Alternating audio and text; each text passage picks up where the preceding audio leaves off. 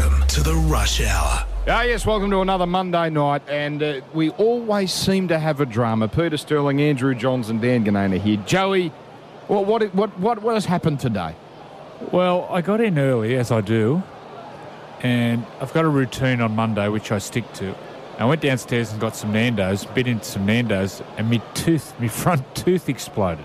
The Channel 9 dentist What do you mean tooth. exploded? Well, it just snapped in half.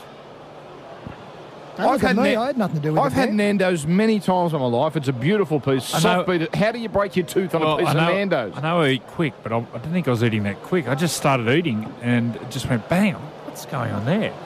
So then I obviously ate the rest of the food. Then went to the Brasco and had a look. I went, my gosh, I've snapped a tooth. So I've just got onto the Channel 9 dentist down at the dental lounge, and he's just fixed me up. What about that? What about the treatment for the 8th?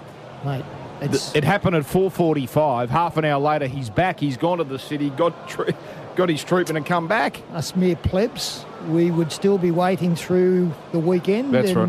In about a week's time, we'd get sorted out. But here he is with sparkling teeth, ready to do some work again. That is the work of the 8.